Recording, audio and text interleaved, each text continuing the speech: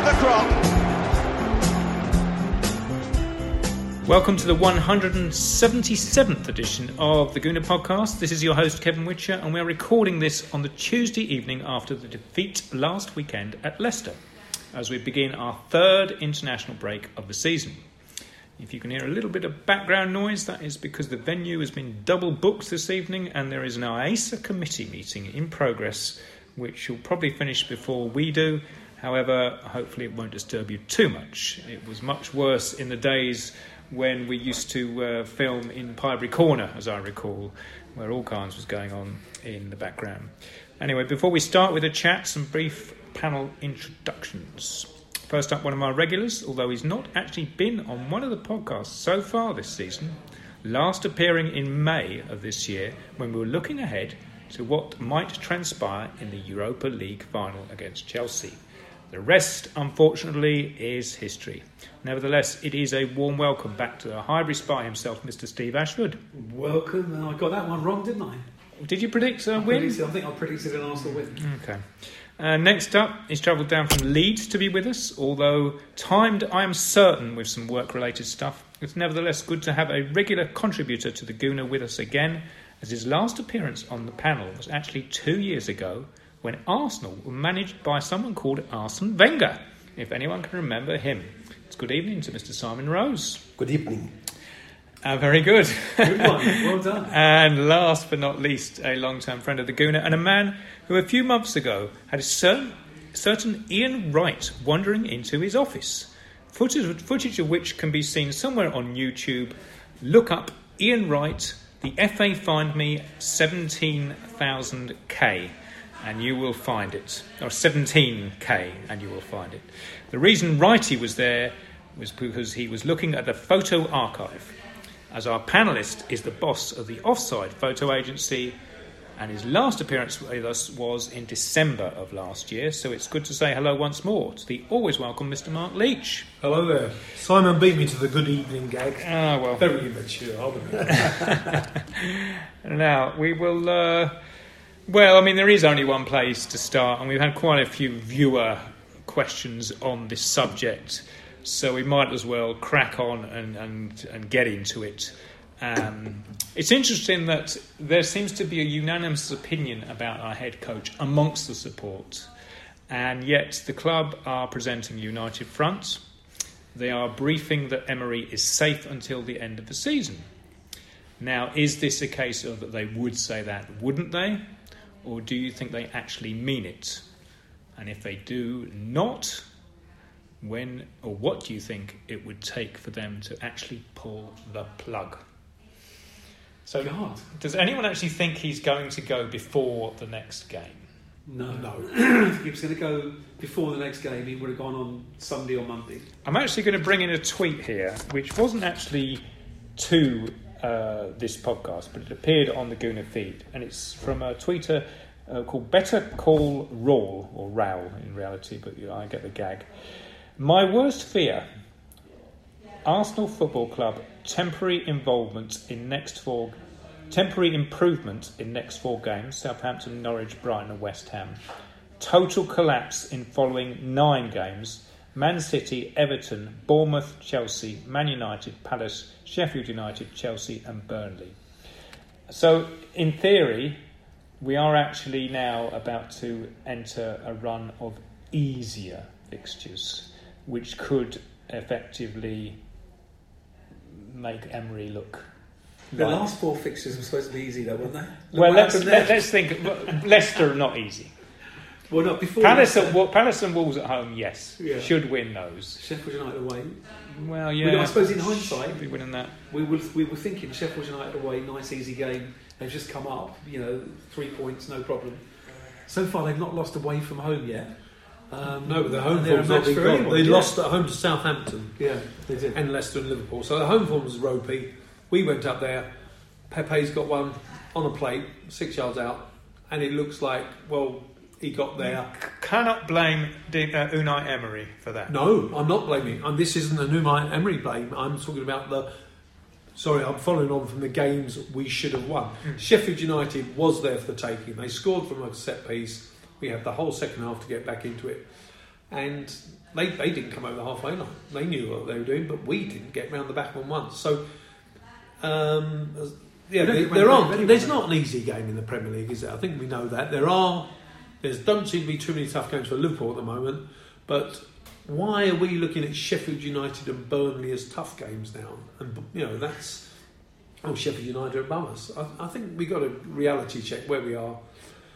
And I'm not buying into this dreaded 4 games. I hope we win them all 4-0. Mm-hmm. I do as well. I hope we win them all 4-0.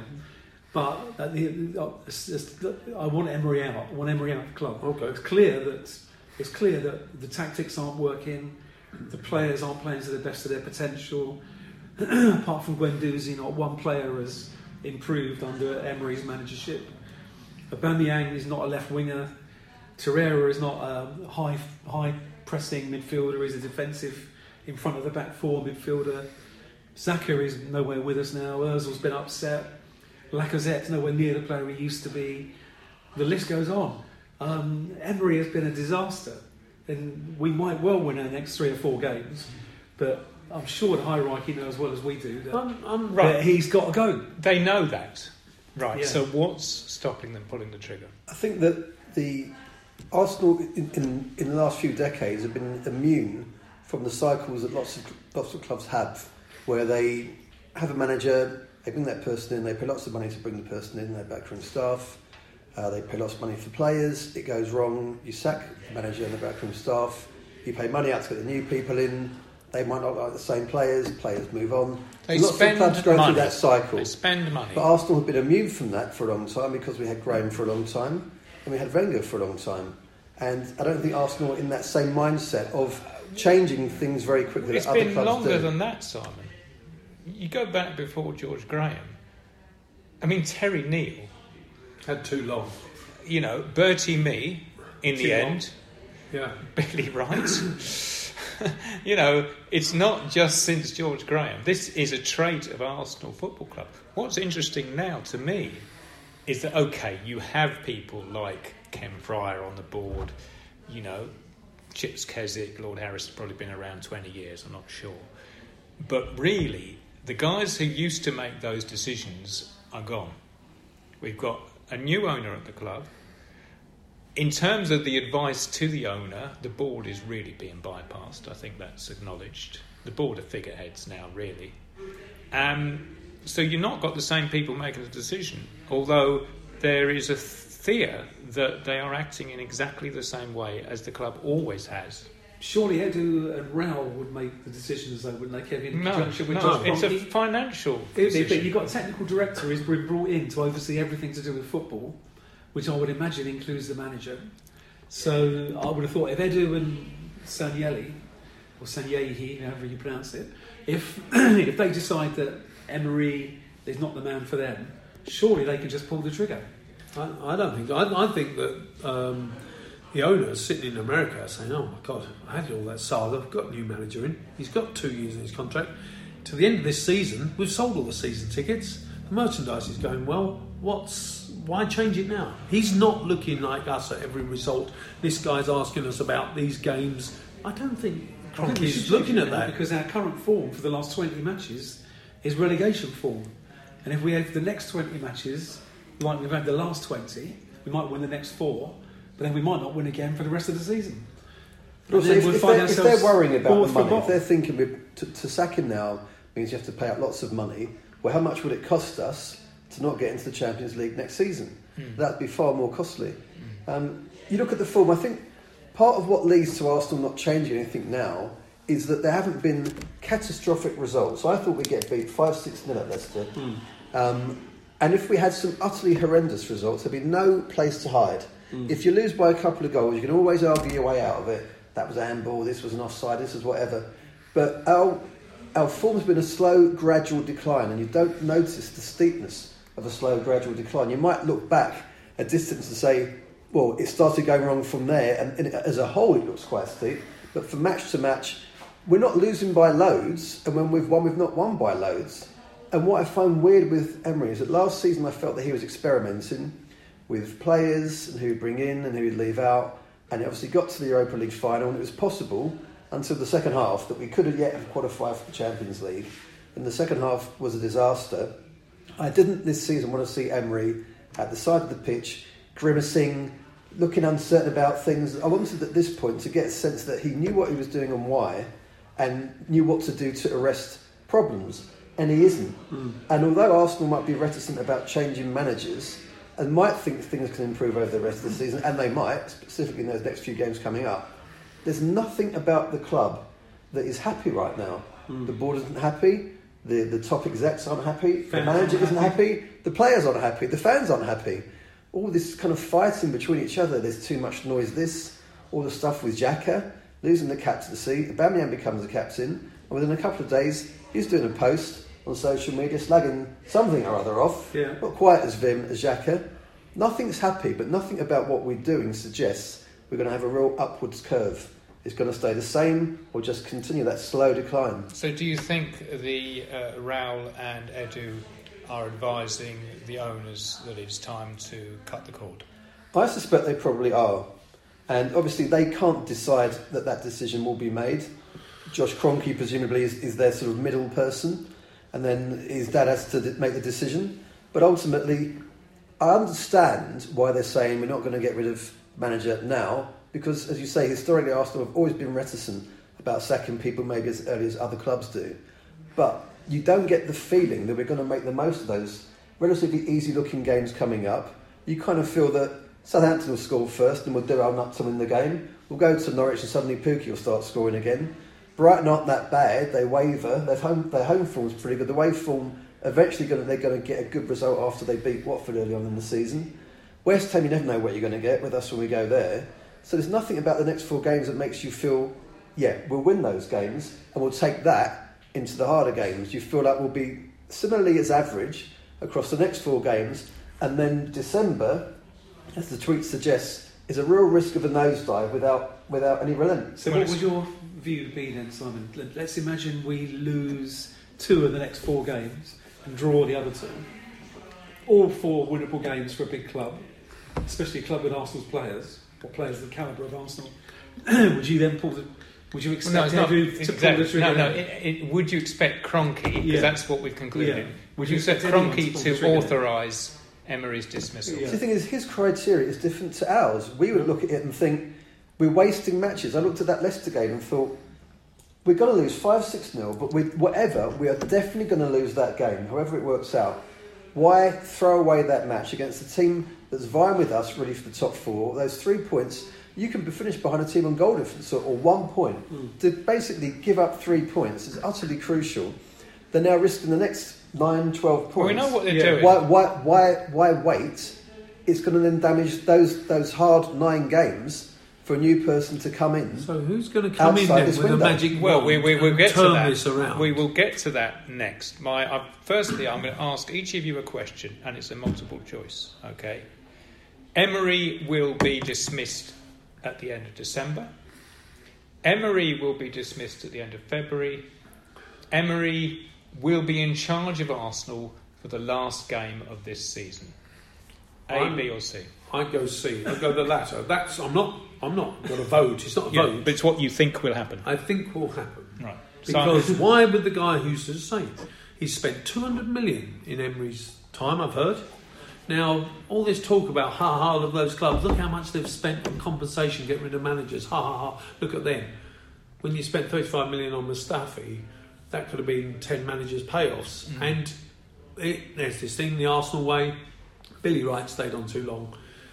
Bertie Mee, it just went appalling. I, as a photographer, went to the photo call, the press day at London Colney. And, what are you bloody lot doing here? You weren't even... it's the photo call today, and we had Arsenal players in goalkeepers' tops, David O'Leary in a goalie's shirt, people in yellow, people in red training tops, no team. It was just a mess. Wow. Bertie didn't even know it was the photo call day. Wow. And the players were just shrugging their shoulders. So that's the worst I've seen Arsenal. Yeah. It's when Charlie George disappeared. We nearly got relegated. Well, yeah. And, sorry, I really can't believe you're talking about top 4 this season. There's a top 4 already. There's Man U and Spurs kind of behind us. Yeah. And you've also got Wolves coming up as well. So your prediction is he will be in charge for the final game of this season. Simon? I think he'll be gone before Christmas Day. Right, okay. I agree with Simon. I think he'll be gone before Christmas Day. We might still win those 3 or 4 games coming up, but we'll lose. You'll lose enough. Christmas. I think that statement from the club seemed to mention the games coming up, and it mentioned really the games through to Christmas. They need to see an improvement. I don't think they've all seen improvement. So they've given him a criteria to keep his job, basically. Have they, or have they just given us service Simon to calm down? is reading between the lines. Well, I'm thinking, give them that, they'll think he's gone. Yeah. And I think I can't understand a businessman from America getting that emotional about it. Well, I don't think he had anything to do with the statement.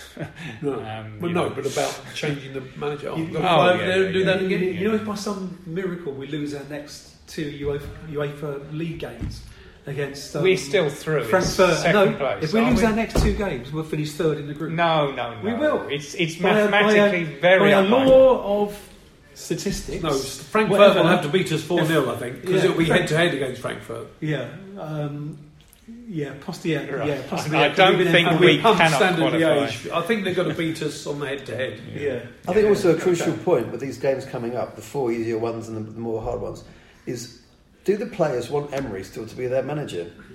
If they do, there's personal pride and professional pride at improving and doing better.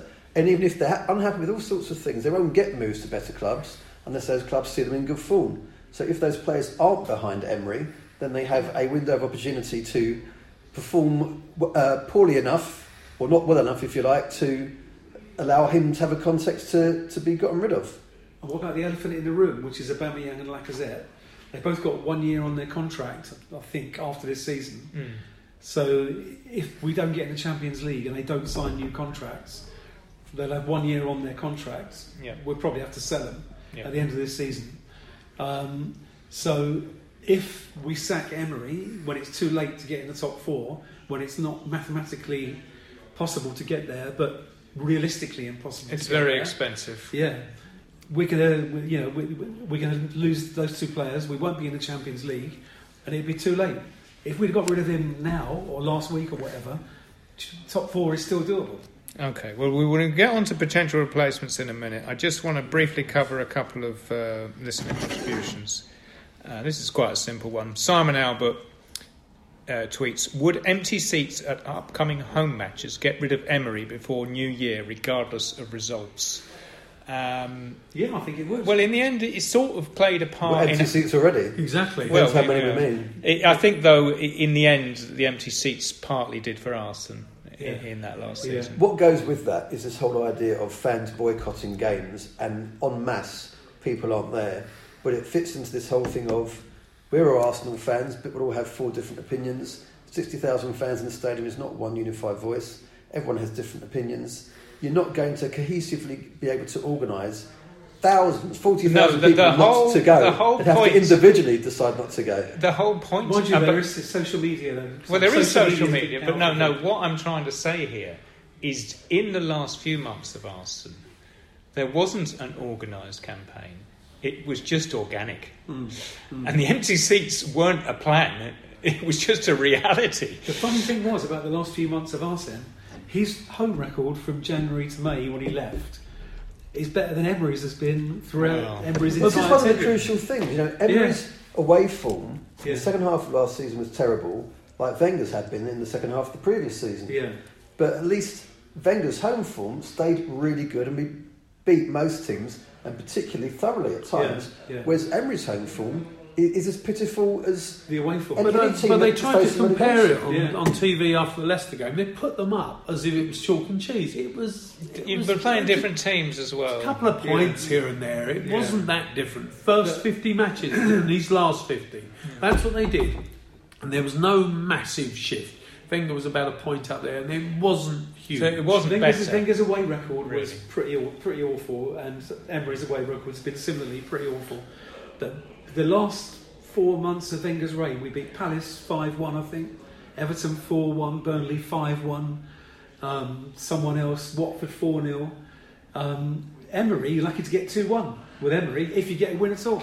But that was when the season was over and we weren't going to finish anywhere. That's kind of that foot off the gas, which suits a lot of our players, I feel. I'm not thinking it's a massive difference myself. It should. It's not an improvement, though. I think that's the point. And it's not as if it's, well, give these kids a chance to bed in. It's like they're in, they're out. Yeah. And one moment crystallised, Simon, you said you went up to Anfield, but on TV I saw Maitland-Niles, who's, let's be honest, a good footballer, but he took that millisecond too long at this level. Oxlade-Chamberlain took the ball off him and smashed it from 25 yards. Now, Wenger was the guy who said, don't want Oxlade-Chamberlain. Wenger was the guy who didn't get Aaron Ramsey signed up or sold. And Wenger was the guy who gave Ozil the big contract, which he can now sit on and walk around the training ground. This is my beef. It's Ozil. And so he's got more followers than Arsenal. Saying this is the most unpopular thing, but if you've seen him on the training ground, they have those little sprint ladders when they're meant to go through there. Everyone goes, and he walks across it. No, I'm not doing that. It's beneath him. Much, I don't blame you. I wouldn't do it either. Well, you are 350 grand a week, though, Steve. I know. You see them come out and they go over there. I mean, well, what's the point? But wasn't that partly the reason that Emery said, I don't care what you're being paid unless you put in the yards. This is what it's changed. He's binned him off and he's brought him back. Yep. He's had the Xhaka incident, and there was a game against Wolves where he played all right, Ozil, but he was flagging. And he daren't take him off because of the reaction. He took Torreira off, and we ended up. Why did Xhaka walk off so slowly against? Well, we'll get to Xhaka. Yeah, we'll get to Xhaka because he had to give the armband to someone. There was a strop. All right, but we'll get to Xhaka. I've got a question about Ozil. Right, he's back in the first team. He played against Liverpool in the League Cup, and then he was in the Premier League, Wolves and Leicester matches. Do you think he is set to remain in the starting 11 for the foreseeable future? Yes, he is, but it's at the expense of Pepe, who was improving, and he got those great 2 free kicks. In fact, at the game, I was saying to the chap next to me, he needs Pepe to get himself in form, keep running that inside left channel, cut inside and aim for that far corner. Keep doing it and doing it and doing it until you score a goal and feel more confident. Then when he got the free kick, so I was literally shouting, this is your moment. Here it is. And he scored those 2 wonderful goals. And we haven't capitalised on that to help him keep that upward curve because we haven't played him. No. But the awkwardness with Ozil is that Emery doesn't have any songs. No one's singing songs for him. Everyone's singing behind Ozil. He's getting an enormous amount of support in the stadium. And I don't know to what extent that is pressure on the manager that he thinks, maybe I'm going to have to play him, maybe I'll get a bit more popular. But I felt very much that he was in a win-win position with Ozil when it came towards the point where you thought Ozil might come back. In that if you played him, for example, at Anfield, and Ozil played well, then you can say he was ready. And if you played him and he was terrible, you can say, well, there you go, I've exposed him.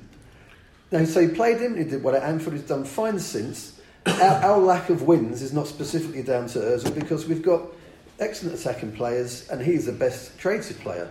There's other problems in that team. I think he will stay unless his form particularly dips or his fitness looks like it's poor. But it's at the expense of Pepe, who's not getting to capitalise on his improvement. Well, with Unai, we don't know if he's going to change the formation next game. Why doesn't we play 2 defensive midfielders at home to the likes of Brighton, Palace and Wolves? I mean, Wenger had his faults, but one of them was not playing too many defensive midfield players in home games. But you say this is the thing with me. We always play. Wenger's football was always 2 defensive midfield players, Vieira and Petit, and the fullbacks would push on. Yeah, and it always was that. They were defensive to a point, though, that Vieira and Petit could both rampage. They could both rampage forward. Big players. They were a bit like better quality versions. Well, who played the holding player against Leicester? Torreira's not going to rampage, is he? It was Torreira and Guendouzi paired together. Yeah. Guendouzi could certainly rampage. Well, he can. Brilliant. He's the one you need. Why do you need Guendouzi and Torreira is our Brian Robson. He's our David Platt. He's like, you can't believe it. He's the guy getting in there, and I can't work that out. Now, to be honest, I don't know. I'm going to say another thing. I'm not a fan of Ozil. Xhaka is just that bloke who sits in front. I'm just watching him for Switzerland the other night in the last international break, and he was just technically, you'd look and go, that's just what Arsenal could do with. If you watched him play for Switzerland that night. Does he play further forward for Switzerland? No, he sits in front of the back four, and when the full-backs go on, he drops in and makes that a 3. And it's just da-da-da-da-da-da. And Arsenal, somehow, it's all over the show. It doesn't work like that. It just goes to show you it's down to the manager then. Well, in not getting the best use out of the player. But there is an argument that Xhaka isn't in the right role. Yeah, I think he's going to have 2 games away from this place for Switzerland, and he's just going to enjoy his football so much. Yes. And I think you're going to see a different player, and he's going to come back here and go, wow, what's the reaction? Well, do we see him playing again for the club? I think we do, but how long for depends on the crowd reaction to him. If he comes on and he gets cheered, then things might settle down if he plays well. If he comes on and people start booing, it's kind of over before it started. And that's the problem with cheers and boos. You don't know what people are cheering, you don't know what people are booing. It's not a complete sentence that's understandable. It's just random boos and cheers that are often competing against each other. I think, like you're saying, Mark, to me, I think Xhaka he's always available to receive the ball. He can play left foot, right foot, short and long. He often overhits things, and he's got zero defensive responsibility, certainly when he plays for Arsenal. You can run past me, you can score, it's somebody else's fault. Mostly in our team we don't have defensive responsibility. Defence is something that defenders can do. But I think he has something as a player. I'm just not sure if we're going to find it. I'd like to pick you up on that. Defenders, something the defenders can do. I mean, we had 5 in the box and they had 1, I think, Vardy. It was incredible. I mean, to me, that goal went under Torreira's foot, the first goal at Leicester.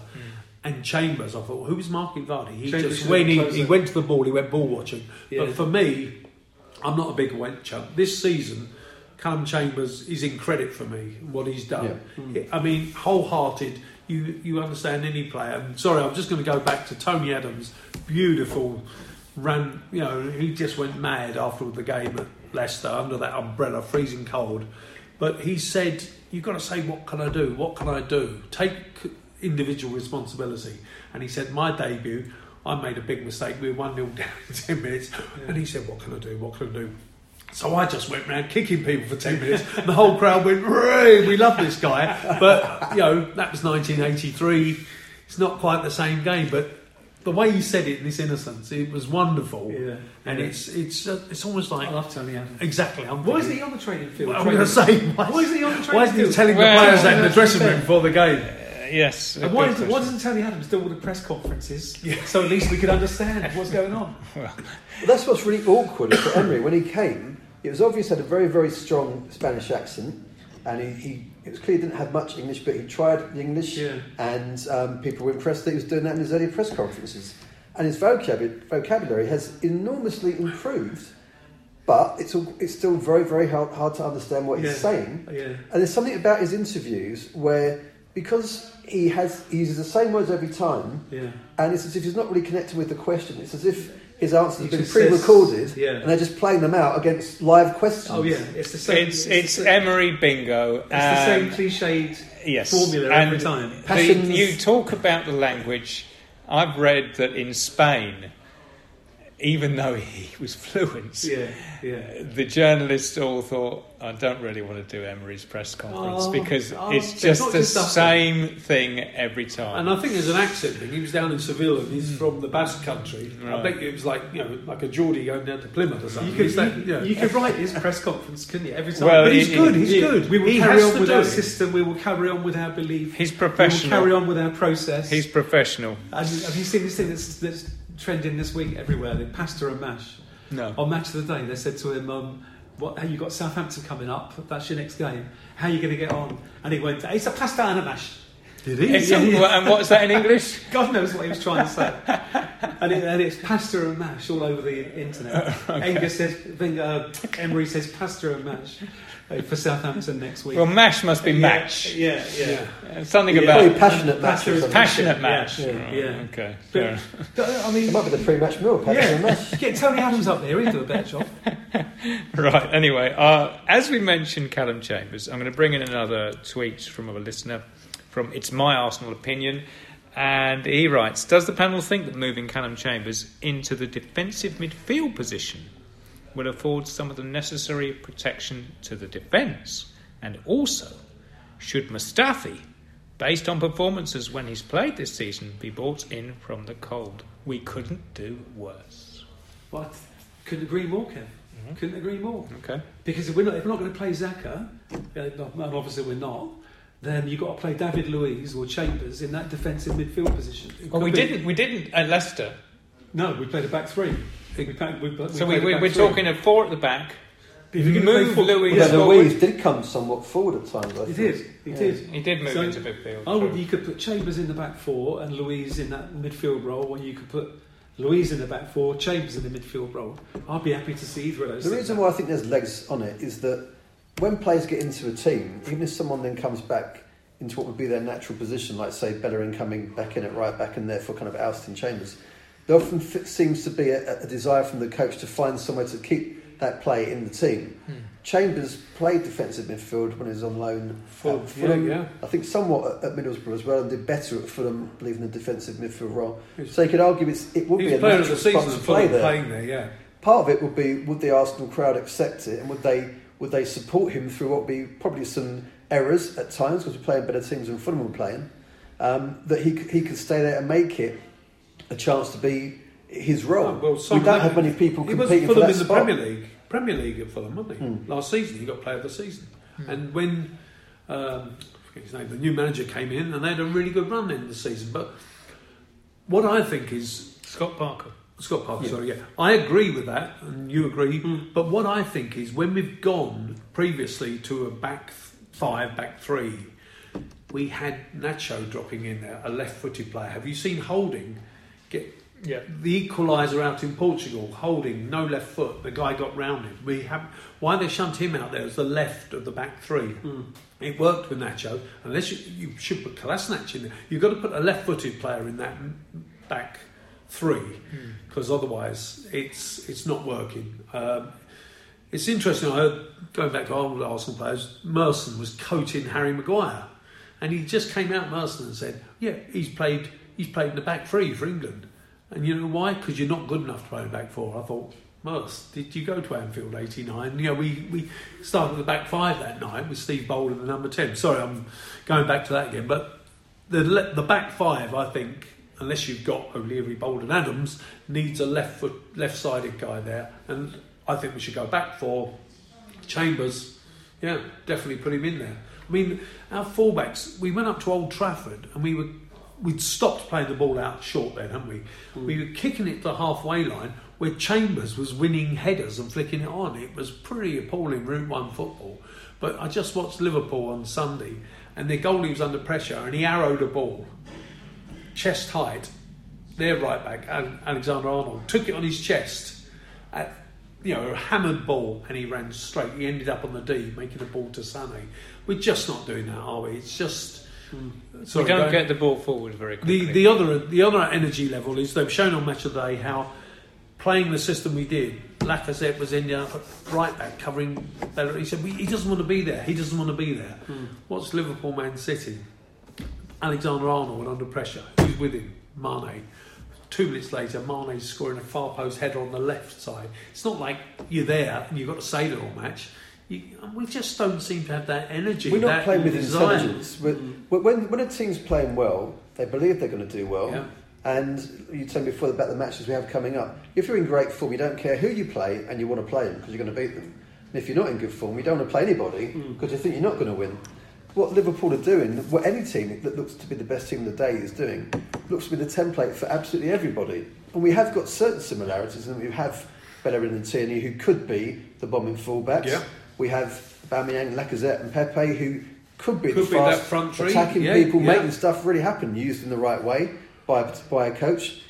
It's the AWOLness of our defence and the midfield that's just all over the place. So like Guendouzi, we mentioned before, he's got a fantastic attitude, a fantastic endeavour to his game. He's like 3 players in one. That third goal we got against Victoria was only because he just bulldozed his way through to the D and then fell over. Brilliant run. But the flip side for him is he's almost trying too much and he's giving the ball away increasingly, which of course puts pressure on the defence. Because he really is a one-man midfield, isn't he, for us? He's the only one that's half decent.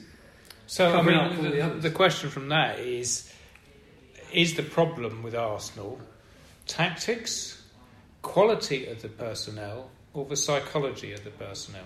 I'd say a bit of all three. I think psychology is the main one, because you just see Liverpool and you watch that game on Sunday, and they're not. You don't look at Fabinho and go, oh my God, he's the best centre midfielder I've ever seen. Oh, Wijnaldum. It's just that Fabinho with Wijnaldum, knowing that Milner's there and Robertson's there, and they do tend to pick the same players in the same formation. Yeah. Consistent. And it's almost like at Arsenal, we're trying to find this place, which I thought we should do for a number 10, Ozil. But who's Liverpool's number 10? They haven't got a number 10. They haven't got a guy who says, I'll just make a few nice passes here. Don't expect me to challenge for headers or do any of this. They haven't got anyone like that. They attack from what? They've got three tough guys in the middle. They've got three amazing strikers. But then again, amazing strikers. Suppose Aubameyang swapped with Firmino. What would Firmino... He goes up to Sheffield United with our team. What would he be? Hey guys, where are you? Where are you? I'm isolated. I'm stuck up here on my own. But Henderson, Fabinho, Milner, Firmino, Wijnaldum, if you put them in our team, they would be shit. Like well, you're saying no.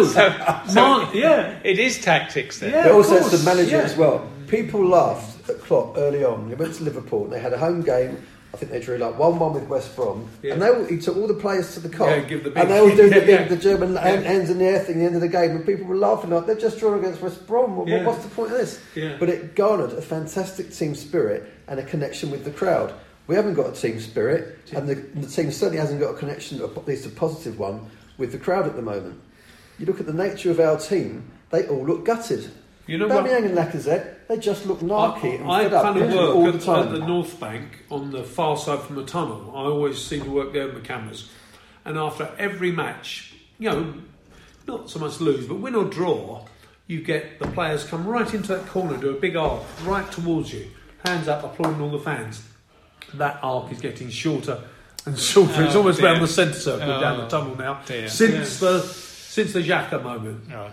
I mean, Stuart McFarlane, friend of mine, club photographer for years. He's come off Twitter now because he's been getting too much abuse. He's just defended, and he gave it to the fans about how they treated Xhaka. Right.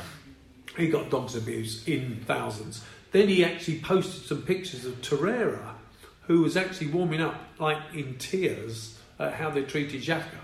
And he got dogs abuse for that. And he just said, I'm off. And he's not been back on Twitter since. It's like...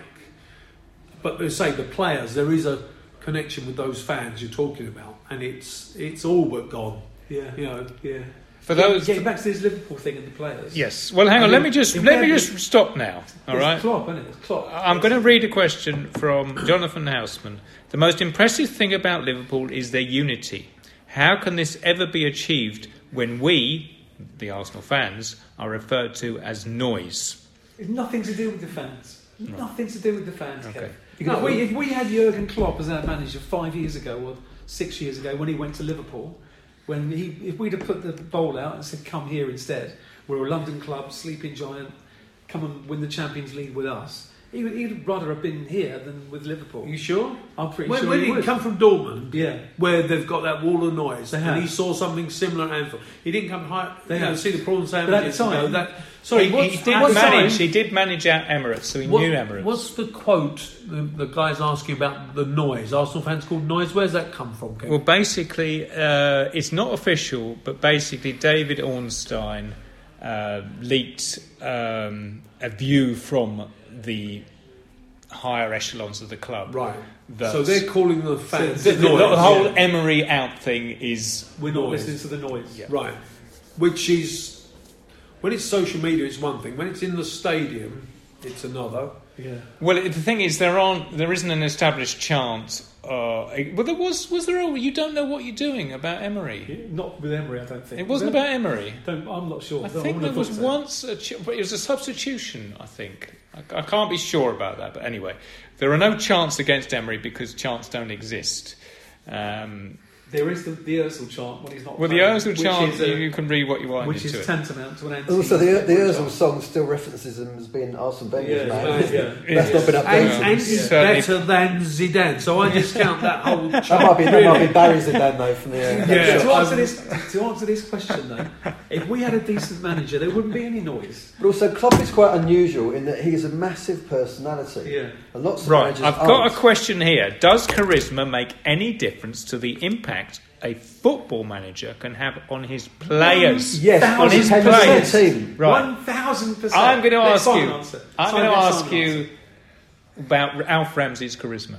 I think it has to be a perfect mix. Liverpool is a slightly unusual club in the nature of how fervent they are and how much they get behind their team. He's an amazing fit for them. As I mentioned before, he got the crowd involved very early on in his time at Liverpool. They've had hope because they've been improving. They've got to finals, lost the Europa League final, lost the Champions League final. I think they're challenging for the league. There's a sense of belief that something's going to happen, so they're all behind it. There's nothing for our fans really to get behind other than the negativity. You can only be united as a club and the players and everything else if it feels united. Now, I suspect we're going to get onto potential Arsenal managers, but of the people who have been getting talked about, there isn't a big personality. Because we know that Freddie's knows the club, he's been there for a long time in his different stints, but he's not a personality. Arteta, very good player, is doing well at Man City. A, you don't know if he'd be a decent coach, and B, frankly, if things unravel enough for Guardiola this season, there could be a spot at Man City to go. We don't know if Arteta's got enough to improve things at Arsenal just because he's been an Arsenal man. Sorry, Simon. It's a bloke called Mourinho, isn't that the personality guy? That's the anti-Arsenal candidate, isn't it? He's still got personality, though. True. I'd like to have a couple of things. Well, I'm just going to... You did ask a question I haven't answered yet. Go on. Did Alf Ramsey have charisma? Indeed. Alf Ramsey wouldn't give a stuff if there was 100 people in Wembley that day. He was 100% behind his players. He was locked in. If you weren't playing, you're injured. Jimmy Greaves, what are you doing here? Get out of the dressing room. I've got these 11 today. That's it. Nobby Stiles crippled a French guy during that match. The worst tackle you'll ever see. And the guy, they didn't have substitutes then. So Nobby said I felt bad because the guy didn't go off. He was just crying up and down the wing the rest of the game. The French kicked off about it, said this guy should never play football again. The FA said to Ramsey, we don't want you to play Stiles anymore in this tournament. And he said, fine, but you'll have to get yourself another manager. He goes, I go. Nothing more was said. And that was the moment. Everyone got forced. So that loyalty to the players, not going round blowing kisses to the fans, that's a different way of doing it. That's a different way of doing it. I've seen interviews with Ramsey, on YouTube and on BBC and all those documentaries and stuff. He did have charisma. I know he was an awkward so-and-so. And I know he was a bit kind of defensive and not defensive tactically, but defensive with questions and things. But he did have a certain charisma about him. Oh yeah, he made you think, oh my God, this guy's a very, very intelligent, clever. Well, he was certainly self-assured. He certainly knew how to play. Well, he wasn't, because he was a Dagenham boy who had elocution and his spirit led that. He obviously had so many chinks in his armour. But one thing he did was, "You're playing for me." Yeah. No one's going to get in. Like George Cohen swapping shirts. The animals. Yeah. But the other question was, with Klopp, I felt all this stuff that he's got stick for, stage management. Yeah. Did you see the Sky TV guy? Yeah, well, he said, I'm not a clown. He's come in to the camera and said, give it that, do that, do that. He said, not for you, not where your camera's here. And he's walked away. So he's gone up another level now. Klopp. He's not performing for Sky. He's his own man. It's me and them. I'd do it if you weren't here, kind of thing. So he's just won it all. I thought the guy, like you were saying about the West Brom thing, Simon, I thought the guy's an idiot. He just thinks he can come down here and win them over, and that's all I have to do. And when 3-0 up, they got to 3-1. He went mental about the goal, and I thought that's unprofessional. He's shown you've lost, but no, he knew what the cop was. He thought, not get them on my side, get them behind this team. It's where he has an advantage over Guardiola, in that Guardiola's had fantastic football the last few seasons, but he doesn't have the charisma or the connection with City's fans. And that's almost another sort of factor that Klopp has. City haven't got a cop, have they? Let's be honest. It's where you think, if charisma is that significant, does that gift Mourinho a chance at Arsenal and override all the negatives? Well, I'm going to read out the listener questions just to name check the guys, even though we covered it. So, Joe Gagliardi, would we be in a better position if the board would have hired Arteta instead of Emery? Possibly. How do we know? We don't know. The Hampstead Arsenal, a.k.a. Emmanuel Mustafa Goldstein. What's he doing these days? Well, he's abroad at this current moment in time. God, where is he? Timbuktu or something? He's in the east coast of Spain. Playing his guitar. He's on the east coast of Spain, Steve. Anyway, that's an in-joke between us. Would Jose Mourinho do a better job of managing Arsenal than Unai Emery? Moreover, could the panel stomach such a deal with the devil? I could do that deal with the devil in a blink of an eye. Right, so that's a yes. That's a yes. And if he kind of wanted to do us like Clough wanted to do Leeds, then I'd kind of bizarrely enjoy that as well. But it would be in reverse because Leeds have won something, and then Clough came in. But no, he's still having to go at the Wenger years. I can't stand the flatlining. Right. I've said the only way we'll avoid the Europa League is to come 8th or 9th. That's the only way we'll avoid it. Right. And another season of that. And what happens, this is a personal thing. I do work, but when Arsenal are playing away, I kind of sit with my lad and the family and just ruined so many Sunday dinners. Well, since the last, this is 3-4 years of ruined Sunday dinners. We watch away games in the same pub every time we're away, and I think in the last 3 years we've seen 4 away wins. Good God! In this pub, every single away game. Pub. It's simple. 4 away wins. Obviously we won more than 4, but we've just not been in this pub. Right. Okay. But you'd have thought law of averages, you'd see at least 10 every year. We've seen 4 in about 3 years. Now, you've seen them all, Steve. I guarantee that if we had Mourinho for the next year, I'd see 4 in 6 months. What do you think about Mourinho? Yeah. So you were saying yes to Mourinho? Yes to Mourinho. Right. Simon and Mourinho? I think he would improve things in the short term. I don't think he could possibly make it worse. And I think even just for the difference of it, the players would probably get behind it, and if you win matches, it soon wins people over. It would just probably have a short shelf life. It'd be a very interesting catch up with Ozil again, because he had words with him at Real Madrid, and probably hastened his departure. No, hang on. In fairness, Mourinho wasn't the manager, I think, when Ozil was sold. He definitely had words with him right. about his ego and everything. Can you imagine if we had Mourinho in charge now, which we should be? So Emery went over the weekend. Emery is appointed this week. He has 10 days to work with the players before the Southampton game, then the Norwich game, then the Brighton game, and so on. Would you feel that we'd have a better chance of winning the Europa League with Mourinho as opposed to Emery? Well, you have to say yes. I think we would. Well, he's a results man, isn't he? Yeah. He would galvanise us. Whatever stories the players have heard negative about him in recent years, it's not comparable to actually working with him. No. I think he probably ostracised someone because he tends to like to do that. I thought it was interesting. There were whispers a few weeks ago that the club had met with Mourinho, which then sort of came out in the papers. And one of my first thoughts were, if the club are having meetings with Emery on some sort of regular basis and is detailing why he doesn't want to play Ozil, and they think, okay, well, you're our head coach. Okay, well, thanks, Unai. See you tomorrow. And out he goes in the room, shuts the door. You're going to turn around and look at each other and say, but aren't we paying Ozil $350,000 a week? How can we not play him? Isn't there anyone who would be happy with this guy and play him? Yeah. Well, Mourinho likes him and has spent the last few years talking him up, when most people haven't. And if we're going on about and he's available. If we're going on about coaches as well, imagine Mourinho v Klopp. I know they probably had that when they were United and Liverpool, but imagine next time we play Liverpool, if we had Mourinho in the dugout and Mourinho was giving it large with Klopp, and they were having a bit of a war off the pitch. How brilliant would that be? So basically, no one is going to have a war with. I'd say something. You would definitely re-engage the fans. Well, we'd re-engage, but that would the fans, and there are some fans who still remember how disrespectful Mourinho was to Arsenal. Well, that would be like the old Don Revie, Brian Clough thing, when Leeds fans never accepted Cloughy, did they? No, but when Clough said, why they were right. Why did you go to to Leeds? It's my club. Do you want to win the title? I want to win the title better than you, Dom. I mean, that would be like Mourinho. Throw all your medals in the bin. Yeah. Mourinho and Wenger. What medals? No, exactly. Why did you call me a voyeur? Because I wanted to be the you're manager of Arsenal. Would the fans accept Mourinho, because he upset Wenger?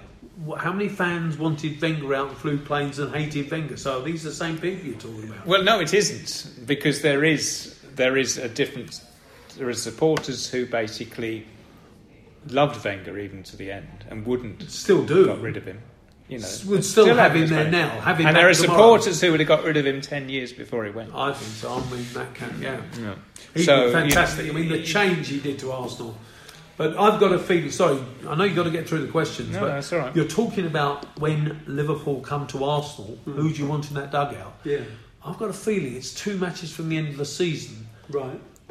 They could just reverse what happened 30 years ago. They could come and win the league at the Emirates. They could. Wow. Now, if you didn't want that to happen... It won't be the same, because Arsenal won't be with any chance of winning it. No, the way it's going, they'd have won it in March, exactly. It'll be Grand National Day, they'd have won it, It'll be a big weekend on Merseyside. Okay, big FA Cup tie, 6 rounds. But who would you want? Yeah, who would you want? I'd rather have Mourinho. Yeah. Oh, God, yeah.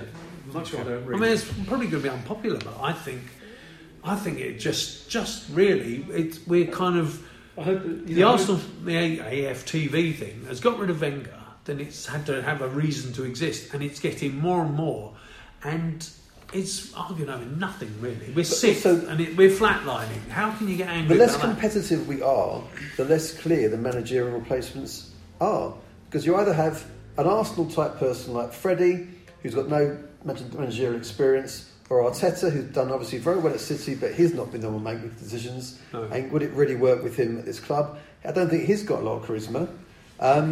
Or you go for a successful manager type, but whereas, say, 2 years ago, I would have liked Allegri at Arsenal.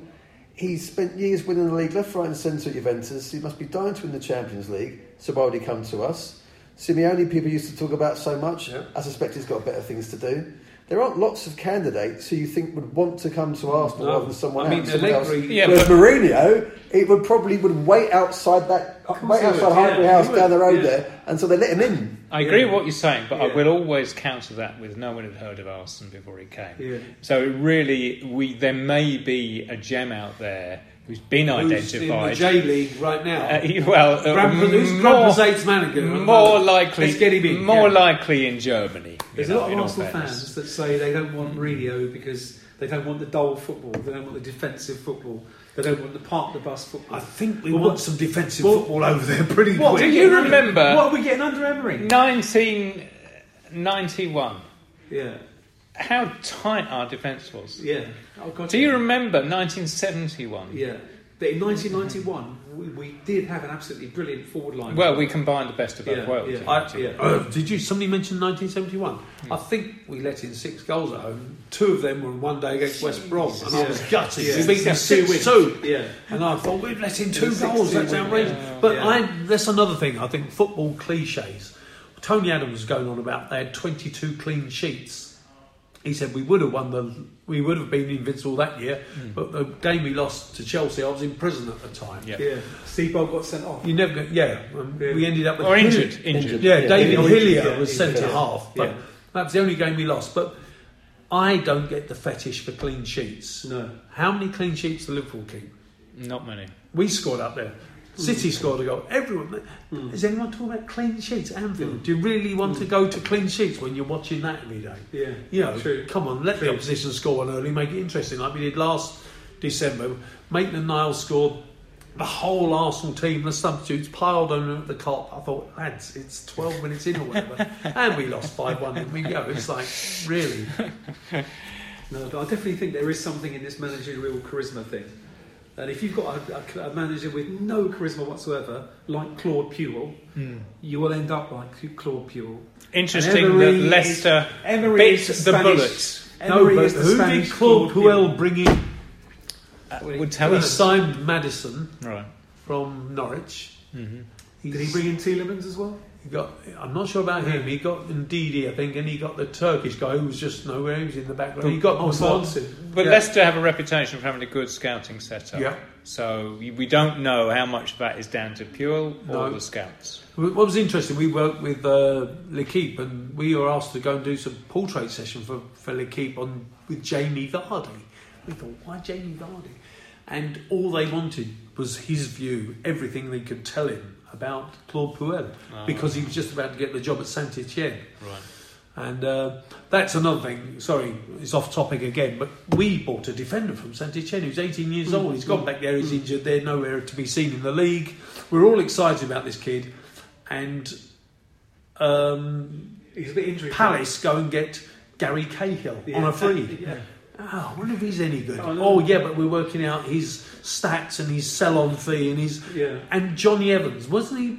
Did we have talked about Johnny Evans? We could have had Gary Cahill for free, but we ended up getting David Luiz for $8 million. Well, I don't think Luiz is the worst, but I'm thinking Johnny Evans a few years ago against Mustafi, 35 million. We're buying players off a computer now, aren't we? We're looking at some spreadsheet. And that's what Tony said again. I'm going back to Tony. They didn't look at players. They came in, talked to me. He's got the character. Going back to a question from before about should Mustafi be in this team, Mustafi, I think, is a more stable player than Sokratis or Luiz. I don't think he's a bad defender. I've always said this. I don't think he's a bad defender. I think he makes some bad decisions. And if someone, like you mentioned, if Tony Adams was at the club, if someone could help him to understand those decisions and make some better decisions, I think he is a good player. I think Sokratis and Luiz are much more erratic. I felt sorry for Mustafi at Anfield when the first goal went in and it's gone in off his leg. I thought the crowd's going to really get on him. Thankfully they didn't, because I think they just sort of realised it was a perfectly reasonable attempt to block a cross that happened to ricochet and go in. Yeah. But, charisma, fans might feel they don't want Mourinho for certain reasons, like fans didn't seem to want Brendan Rodgers a year or so back when Emery came. I at the time thought he didn't do bad at Liverpool, he did well at Liverpool. You can focus on the positive or the negative. He failed to win the league, or he got close to winning the league. And people had the idea that anyone could win the league at Celtic, but they won the treble and they were unbeaten. It doesn't even matter if Rangers were suffering financially. You've still got to play every game. Games don't just win themselves. They all start 0-0.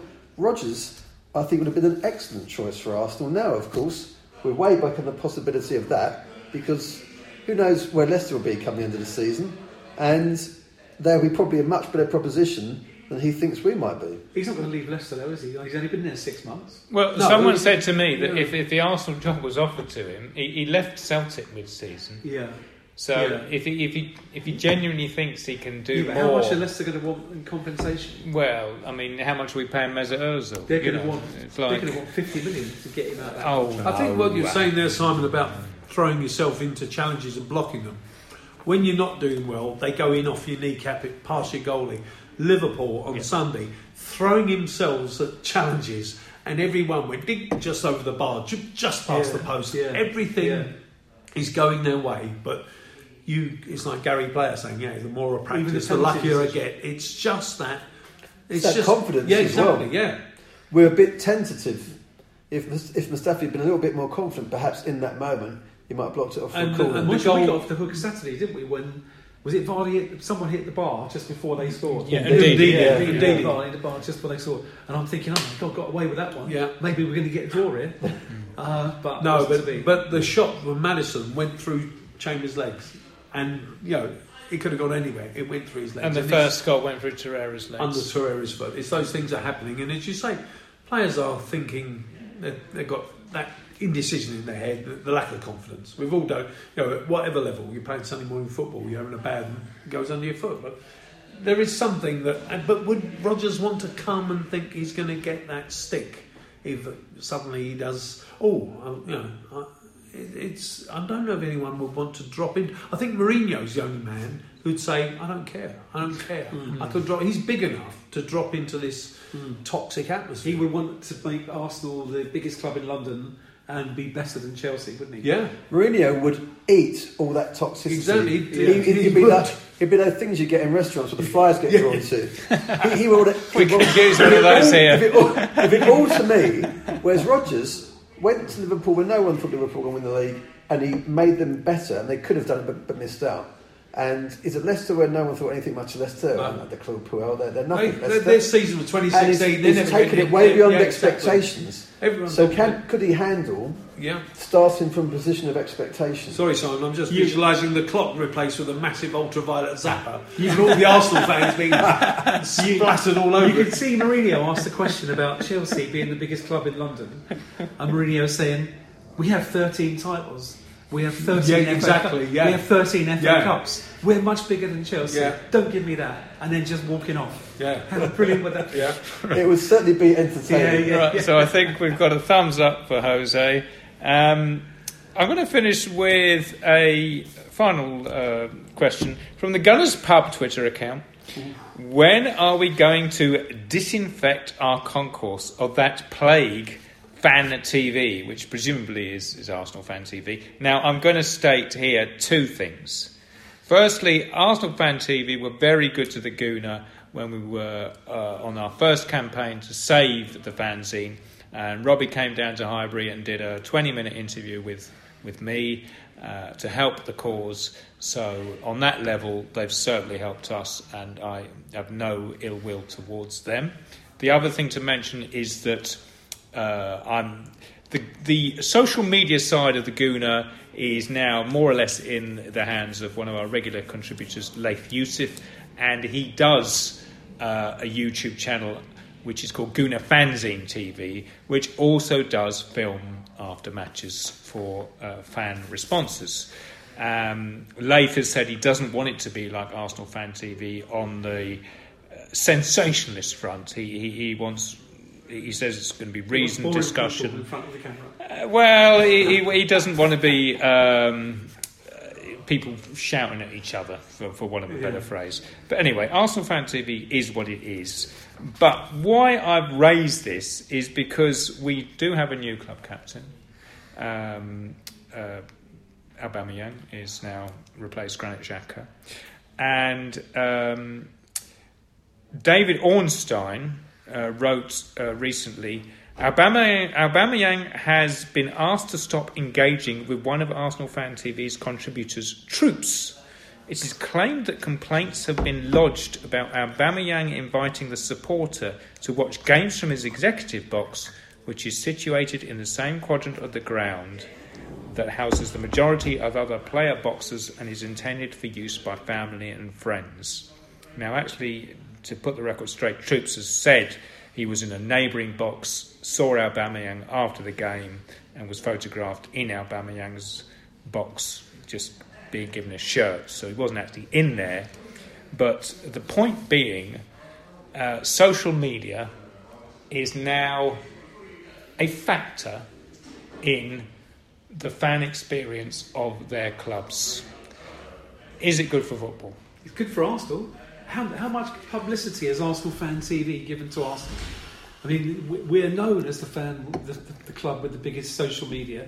In fact, Match of the Day even had to change their rules for Goal of the Month, because if there was an Arsenal goal in it, it would always win. Right. Because we've got so many social media warriors. Is that something to be compared to any other club? I'd rather have a cop than a social media. You look at every other club's version of Arsenal Fan TV fails by comparison. It's just miserable compared to Arsenal. So you are a fan of... I'm a fan of Arsenal Fan TV. Right. And I don't even know why we're asking this question, because the person that wrote it didn't even know what it was called. She just said, some fan TV. Well, no, the question I put at the end was, has the development of social media been good for football? Yeah, it's been brilliant for football. Fantastic. Every time we lose, you've got something to look at, contribute to, read. It's given supporters more of a voice. Of course. It's given everyone more of a voice. It's given the players a voice. See, in the past, people might have gone away from games, bickered about it in the pub, maybe at home, and that would be that. You would never have really heard about the players, apart from the interviews at home with their wife and from the latest MIDI hi-fi system. All you heard was what the club wanted you to hear. Now, players, and they probably are social media policies that the players are trained within, they're meant to operate within, which probably involves not swearing and things like that. But, if someone's got a gun in their hand, they can fire it. Effectively, if you've got a phone and you're on accounts, there's not going to be a press officer standing by Aubameyang at home saying, you can't say that. So they've got the licence to say things. The problem is, of course, that in the heat of the moment, anyone can say anything, even if you regret it. People have screenshot it, and it's there. You've published to the world. So the players have a freedom to respond to things. I found it very awkward in the last day or so that Aubameyang was upset about this issue, and he did a post, I think, on Instagram, sort of slating certain things. It was a bit kind of cryptic, but I thought, what are we going to do now? We're going to sack this one and bring in a different captain? You can't keep changing your captain each week. We probably run out of captains. I think that social media is a platform. It's a communications platform, and it's how people use it. And Arsenal use all these platforms as well. I think that Arsenal Fan TV started in a perfectly innocent sort of way to speak to people after games. I think part of the issue that people are unhappy about is that they do the interviews very close to the Emirates. And because of the way the ground is situated, there's that podium area. Where does Arsenal Stadium start and finish? Is it outside of Highbury House? Is it past the roundabout on the other side by the Armoury? Where is it not Arsenal Stadium? That should they be allowed to operate within the confines of the stadium? I think they should. Well, Kevin knows it's where you can sell the Gooner, isn't it? Yes, basically, public highway begins effectively at the pavement on the Armoury side of the roundabout. Right. So I think some people's beef is that Arsenal Fan TV partly brings negativity to the club, or that fans of other teams lap it up watching Arsenal Fan TV when we've done badly. I think it and therefore some people think negativity when we're doing badly and we're losing every week like we were at the end of Wenger's reign, and we are now. If Arsenal were Liverpool and we were winning every single match, Arsenal Fan TV wouldn't be in any way negative at all. It wouldn't exist. Doing great, it wouldn't exist if we would be like. Where's Liverpool's Fan TV? I don't think they've got one. They don't need it. They've got Redmen TV, which is very successful. They do lots of. It's not targeted at your. I'm not interested in what. All I see players saying is, "Oh, unlucky day. Never mind. We'll be back ready next week." Fans, believe me, that's all I see. But you're not really watching it. I'm not. Well, it would come my way. My boy he's 17, but Christ, if that's football, that's not what I want to know. I think that these guys are they're doing well out of Arsenal being poor. You're saying there that it's, Steve, you're saying it was only did well at the end of Wenger. It's only did well under Emery. This is like you're talking about some people's lifespan of supporting Arsenal these last 3 or 4 years. All they've known is Arsenal Fan TV and horrendous rants. But your answer to the woman's point is a bit Final Solution for me. Disinfectant and all that. I don't like the tone, but I can understand if she's been around Arsenal for years that she's probably thinking they've kind of they've turned it. What does she not Maybe like she's got this coming into her pub now, and it's into her pub where they used to everyone come in 2 pints in. How's your son keeping? How's this going? Playing football tomorrow? It would have been that, but now it's and look what you said. Now it's 2 hours. You're getting angrier. So she's got to deal with these people in a pub. And I'm thinking maybe that's where it's coming from. Yeah. I think effectively, Arsenal Fan TV is an echo chamber for what is happening. So if we were doing very well, people will be delighted about it and everyone will be happy. Because things have been weird for a number of years, people tend to complain more. People, call phone-ins to complain rather than say how wonderful that third goal was, Brian, sort of thing.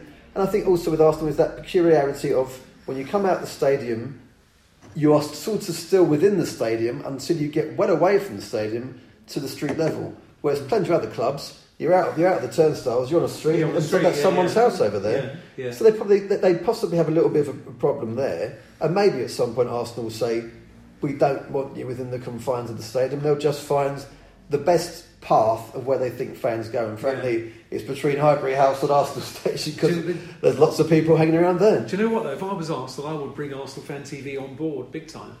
I don't know why they're trying to ostracise themselves. Well, I think they did originally. And they even said when they saw how influential it can't be called Arsenal Fan TV. You've got to be called AF TV. Well, they did that. Yeah, I know.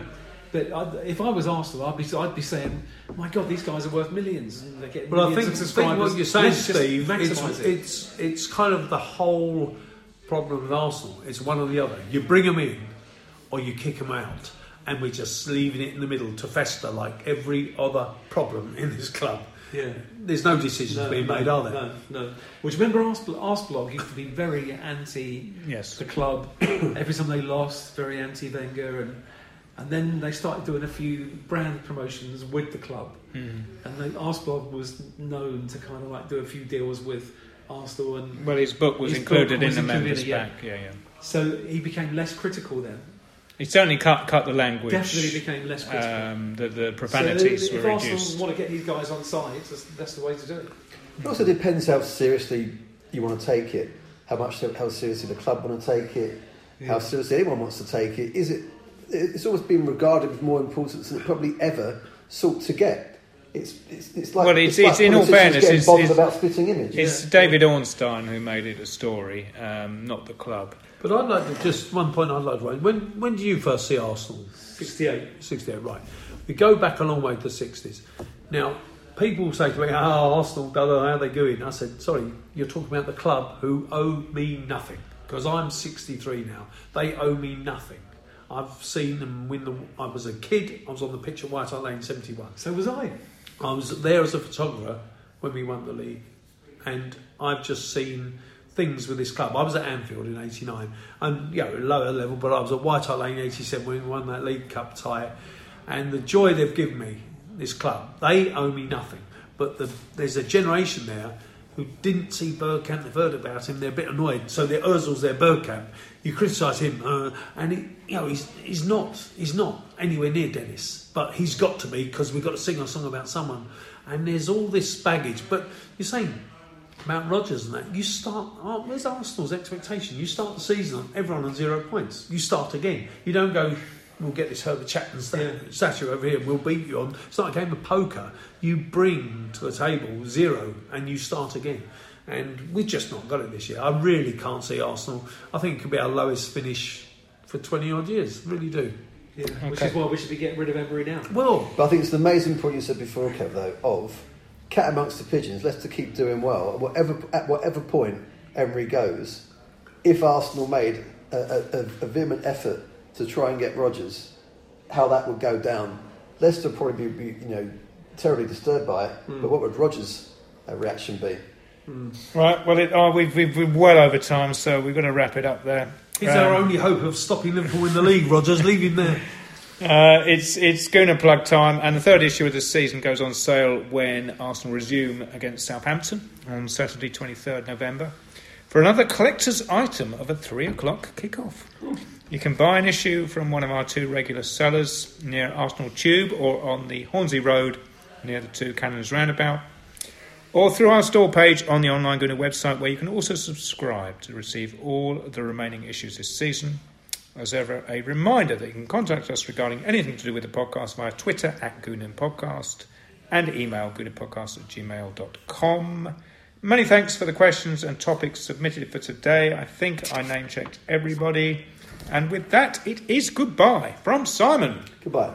Mark. Good night. And Steve. Good evening. We will be back in December with another monthly edition. And for those that can't wait, you can follow the more regular offerings hosted by Laith Youssef on our YouTube channel, Gooner Fanzine TV. Record on a Monday evening and get it out a day or 2 later. And they aim to do one of those every week, as opposed to us monthly guys. And with that, this is your host, Kevin Witcher, saying goodbye and thank you for listening. La-di-da-di-da, la-di-da-di-dee, all good friends and jolly good company, way!